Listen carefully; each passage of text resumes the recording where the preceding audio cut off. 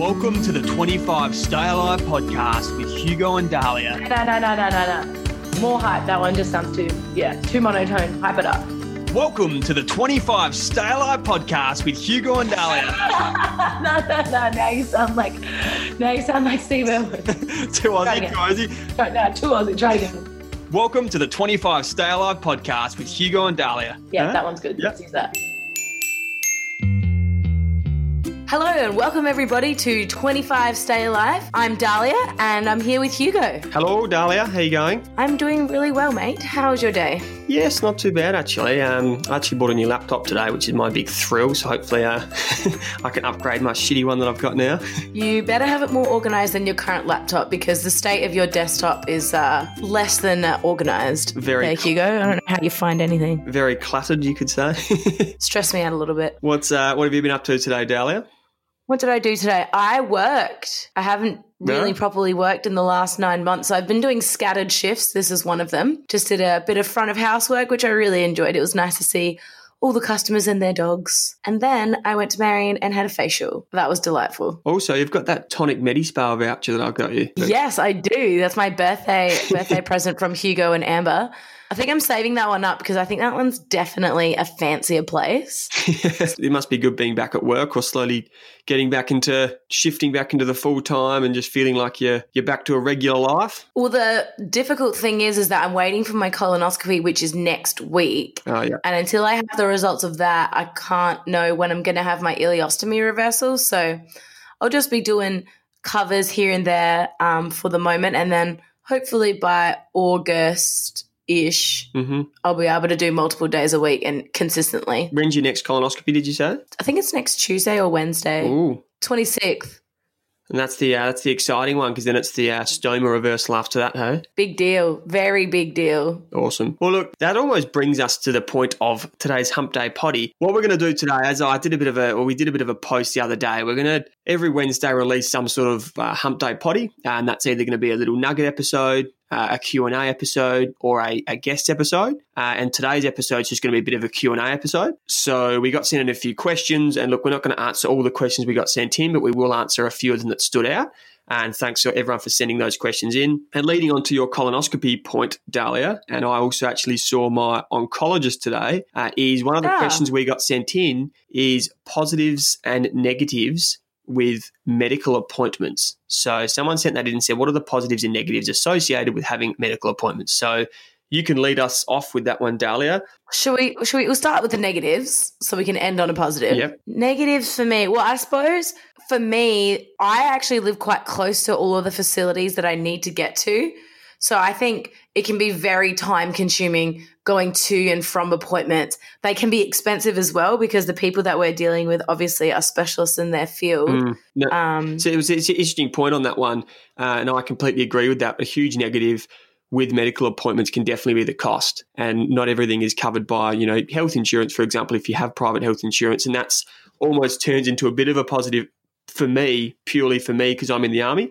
I'm very fortunate that the Australian Defence Force basically cover majority of my medical expenses. We did sign the dotted line. When I say we, other serving members, and it's good that there are perks like that. And for me, what I've been through, I didn't choose to go through all of this. So it's awesome to have those perks for me to say, look, I'm not financially out of pocket with a lot of these things. So I agree with you, Dahlia. For most people, a negative aspect for medical appointments definitely can be the financial aspect, but I'm kind of fortunate that that's almost a positive for me being in the Army. Yeah, absolutely. And I think the kind of commitment that you've shown to the country, you warrant some free healthcare. I'm fine with that. Another negative, I suppose, like hanging out at hospitals just isn't nice. It's interesting you say that. Today I went to the same hospital. So when I saw my oncologist, Greenslopes Hospital in Queensland was the same hospital where I spent those dreaded 4 weeks late last year with my bowel cancer surgery and emergency surgery. And it's funny, when I was walking in there to see my oncologist just for a routine checkup appointment, I got a little bit of that kind of that weird anxiety type feeling of knowing that that's where I spent 4 weeks and had some pretty horrific memories. And do you ever get that at all or not really? Well, I think a lot of people do get that, but for me, I was going to the hospital every 2 weeks for chemo, the same hospital where I had my surgery. So I was already going there every week pretty shortly after my surgery. So I don't really have that kind of anxiety around my hospital because I've already been there so many times. Yeah, that's true. But I think that is, that's a good point. But I think for people listening, that can be a negative. And you know what? When I go to have my ileostomy, probably when they take me down to the theatre, I'm sure I'll have a little bit of flashbacks. Yeah. From when I had my surgery. So, I can absolutely see how it could affect people negatively. And look, another one that I have for a negative, I suppose, for medical appointments are associated with that. And I've touched on it in previous episodes, but it's the fear of the unknown for me. Like today, I saw my oncologist and I had a follow-up chest x-ray. I had some bloods done, and this is for my testicular cancer, which I still need to do yearly. And although it's such a small chance of ever relapsing, I still asked my oncologist, I said, look, have you ever had anyone that's relapsed post 5 years from testicular cancer? And he said, look, I had one guy not long ago and he was at the 7-year mark and he relapsed with his testicular cancer. So, and I actually said to Amber when I texted her, she said, how did your appointment go? And I said, yeah, it went well. And I said, I was still a little bit anxious for whatever reason. I think that can be a bit of a negative sometimes, is kind of waiting for those results. And it's funny, the oncologist actually said, he's like, if you don't hear from me, that's a good thing. It means there's nothing wrong. But you still have those few days of going, am I going to get that call? Because I've got those dreaded calls before. So I don't know if you experience any of that, Dali. I know you've got a colonoscopy coming up, but are you pretty obviously confident with it? Or is there a little part of you thinking you just sometimes don't know? I think it's pretty obvious from my situation and yours that nothing is for certain. So I kind of always have that in the back of my mind. And I am very much not the kind of person that's going to an appointment expecting a particular result or wanting a particular result. I'm going there to find out the information that's necessary. I'm not there to look either way, I suppose. Yeah, but that might almost lead on to, let's move into the positives now, is exactly that, is finding out exactly what good, bad, or indifferent, but actually finding out. I've definitely found that the more comfortable I am with the doctor, the better I feel post-appointment. That goes for my GP, my oncologist, and my surgeon. After seeing all of them, I will always feel more optimistic. I just feel more educated, more aware. I'm always happy post-appointments with those three particular individuals because they really are able to give me the support that I need and only presenting me with the information that is necessary. For me, I don't go like searching online. Okay, he said this word. Okay, I need to go look it up. I need to like do my own research. I'm very confident with the information that they're giving me is all I need to know. Yeah, it's a good point actually. And sometimes you do feel a little bit reassurance if you have a very good specialist like that. They almost provide that to you. And I suppose that's what makes a good specialist, is when they've got that bedside manner, that emotional intelligence side to them, and they know how to say the right things, which is really important. A big positive for me is that there's no greater feeling. There is no greater feeling, and we've experienced the goods and bads of these, Dahlia, but there's no greater feeling than getting tests back or whatever to say that, you know what, nothing's wrong, or you're clear, or you're cancer-free, or whatever. There's no greater feeling. Oh, boy, am I looking forward to that. And like I said, that significantly outweighs the negatives as far as the medical appointments. And at the end of the day, that's why we go to medical appointments. So I think that's, that kind of covers the medical appointments. We might move into the next the next question. And someone sent one in. It was more directed to me, and I've actually got this a few times, so I thought I definitely will answer it this episode. What is life like post-army for me? When they say that, like, do I have plans post-army? And I suppose you can then answer this after, Dahlia, as far as what the future holds for you, as far as your current employment or your current what you're doing for work. But for me, I'm very upfront and honest in the fact that I'll openly say that I probably will be in the army for 2 to 4 years, and I'm always so fortunate what the army's provided me.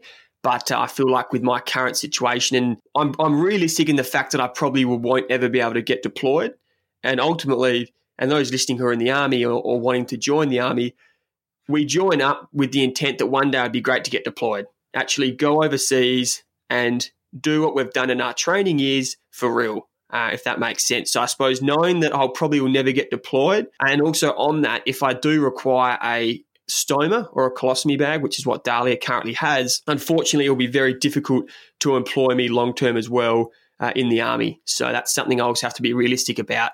And I suppose, life post that army, it's definitely going to be in the personnel management /welfare space, whatever that is. I'm not totally sure yet, but I love, I guess, the people side of business, if that makes sense. I'm not a numbers guy. I love what makes a business work. And I'm currently studying a master's in HR because I feel like that will give me some further opportunities. But yeah, long term, I'd love to be somewhere that's involved in the welfare or the people management of business, or, you know, even these days, AFL clubs have a welfare officer, you know, as a dedicated position in these clubs, and something like that I think I'd absolutely love. But then also things like 25 Stay Alive and the work I'm doing with the Jodie Lee Foundation in Movember and things like that.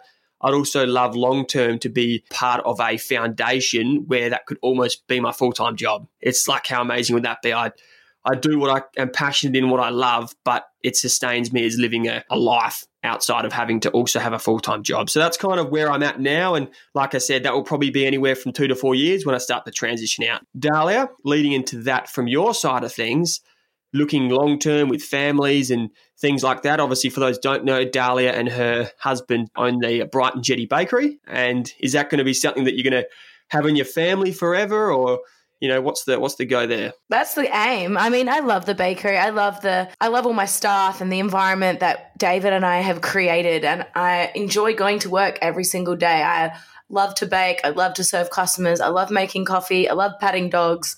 Yes, that's part of the job. And it's something that I look forward to every day. And so I suppose for me, I'm quite intrigued. I really love donuts. I like decorating donuts. I like making animals out of donuts. I like doing sort of birthday party themes and things like that. So I think I want to sort of like expand my donut knowledge and donut capabilities, and to sort of start that kind of line within the bakery.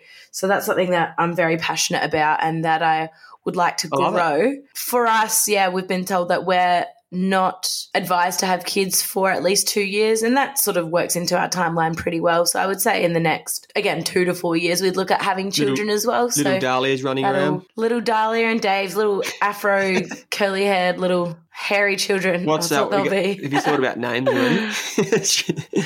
I won't even tell people what I want to call my dog just in case they take it.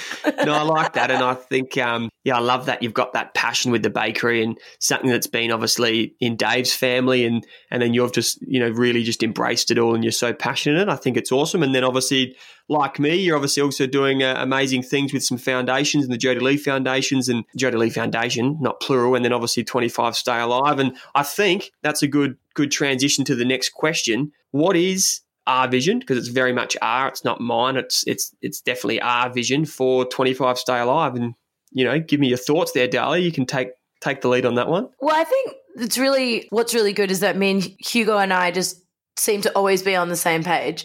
We all seem to have very similar viewpoints, ideas and beliefs about everything day to day. So as far as a podcast is concerned, we both have the idea that we'd really like to expand it from more than just a podcast to perhaps video, as well as doing presentations, perhaps in schools. I think would be really important. I think education to the sort of younger masses is a perfect demographic for us.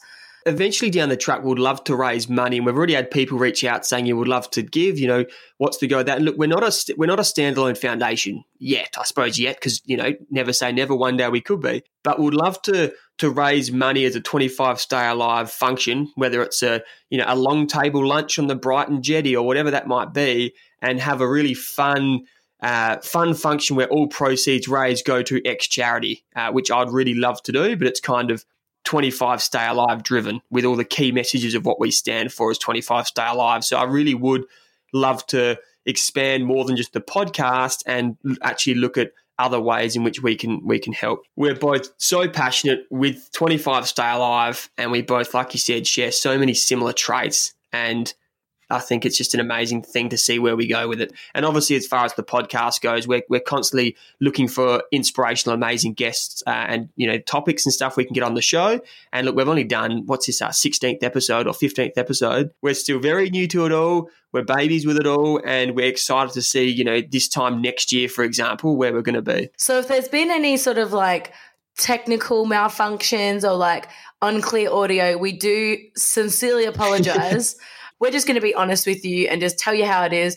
I like honesty. We're not going to hide around the fact. And you know what? We're all in this journey together. And I think that's a really amazing thing that you guys, all the listeners, all our followers, we've only got a small little community. But the fact that if you're listening to this right now, you know, without you guys, we wouldn't really do what we do. But we really appreciate every one of you listening to it. And like I said, we're in this journey together. So what's the next question? What are some of the side effects of the chemo that we're going to have different side effects because our chemos are different. So let's go with your chemo. What's it called? And so it's a good one. And once again, we've had this question sent in a couple times now. And so I think it's a good one to raise because like Dahlia said, my chemo is different to Dahlia's chemo, that's different to Willie's chemo, that's different to someone else's chemo. There are different chemo drugs.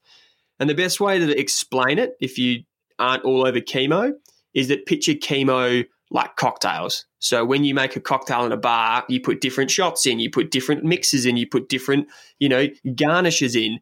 There's all range of different cocktails, and that's kind of like chemo. So there's certain cancers which respond better to certain chemo cocktails, if that makes sense. So my chemo cocktail was called BEP, and that consists of bleomycin, which is one type of chemo drug, etoposide, which is another chemo drug, and cisplatin, which is the third chemo drug. So those three chemo drugs made my cocktail, and that's what, when we've touched on it previously, when Dr. Larry Einhorn created that, it made the survival rates from testicular cancer like less than 10% to above 90. And look, the side effects, the only downside of that is that it generally does smash you around a bit.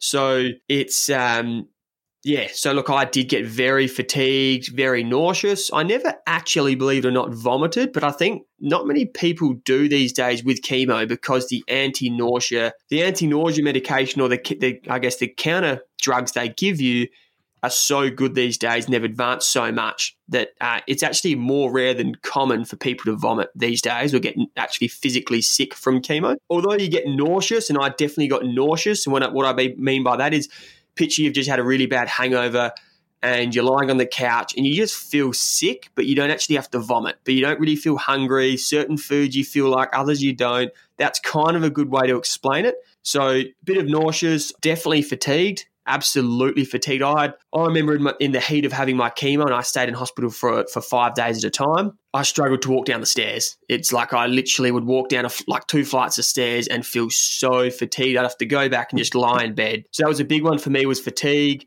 The other external or physical side effects, I did lose all my hair. So I was completely bald, my eyebrows thinned out. I did get, your dark rings under your eyes, and I was very pale. I did lose a bit of weight. So we have touched, and I kind of was that typical cancer patient. But yeah, they were the main ones, to be honest, that I could really think about. Is just that general feeling of just being very flat is the best way to explain it. And once again, that was the drugs that smashed me around a bit. But overall, I definitely think that people go through it far worse than I did. So that was maybe. How about you, Dahlia? I know you often touch on that. You obviously kept all your hair, and one of your good friends who's got alopecia, used to walk together, and they used to think that she was actually the one that had the cancer because you actually looked, normal and healthy. Yeah, look, having an invisible illness, as I like to call it, it's very interesting to observe how people treat you. And for Zoe, my friend who has alopecia, she sort of gets the cancer patient treatment, and I'm just sitting there like, I'm over here. But for me, so the chemo that the majority of people that have bowel cancer, the cocktail that works best to combat bowel cancer is called Folfox. So I was on Folfox 6M. So I had the first drug that they gave me that would infuse for 2 hours was called fluorouracil. So as soon as that goes in, I got a instant weird taste in my mouth, and the neuropathy starts straight away. So neuropathy is when you get sensitivity, pins and needles in your hands and your feet. And so I would get that as soon as I get connected to the fluorouracil, that would happen immediately. And then they would attach my bottle, which is oxaliplatin. Actually, I've said them in the wrong order. The oxaliplatin they give you first. The fluorouracil is what I took home in the bottle. So the oxaliplatin is the one that gives you the neuropathy. And the majority of people that go through bowel cancer struggle to get through 12 cycles of the oxaliplatin because it's such a potent drug. And so I guess the main side effects for me, same nausea and fatigue. I also had neuropathy in my eyelids. So if it was windy, I'd have to be wearing sunglasses, or I got a weird tingling sensation, bruising and sort of like skin repair. So I don't really bruise at all, but now I do, and it takes a long time for it to heal. If I have a tiny little cut on my finger, instead of it taking a few days to heal, it would take more like a few weeks. I've never had a blood nose in my life, and I would get blood noses. What was your appetite like? Gone.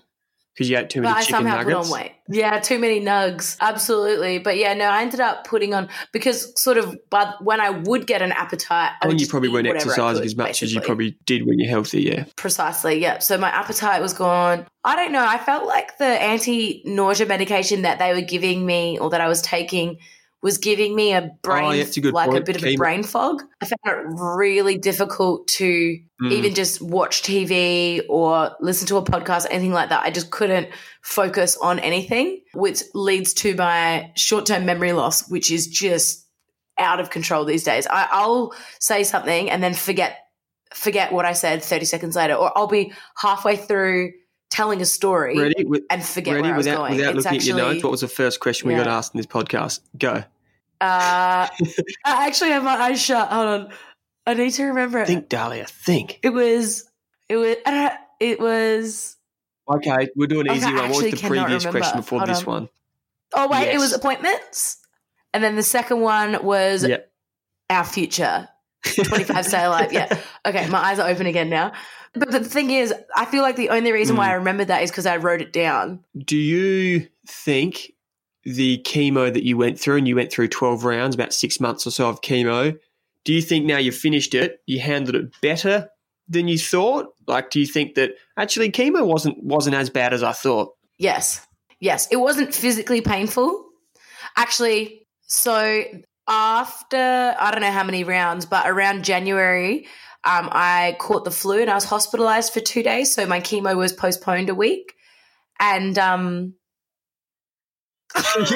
I forgot what I was going to say. What did you say? Did you ask me? Was it better or worse than you thought? Oh, so the reason why I said I caught the flu, which meant that my doctor prescribed me an immunity booster, which meant it was an injection I had to give myself every second Thursday. And what that did was it boosted my immunity by releasing white blood cells from my bone marrow. And so I would have sore bones. So from my waist up, all on my back, arms, chest, all my bones would kind of throb. It was manageable, very tolerable, but that was like the closest thing to pain.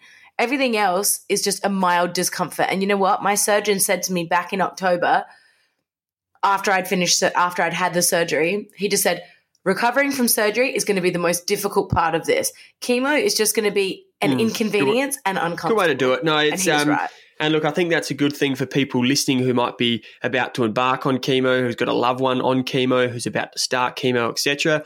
Everyone is different, and generally people do handle chemo side effects differently. That's the simple fact of it. However, I think the overarching trend from my understanding and Dahlia's understanding or experience is that it's not as bad as you probably think it will be, or you make it out to be, or the movies might make it out to be, and you're curled around a toilet bowl. And look, you might have some days like that. I don't know what the case is for you, but for me, it kind of was a cumulative thing.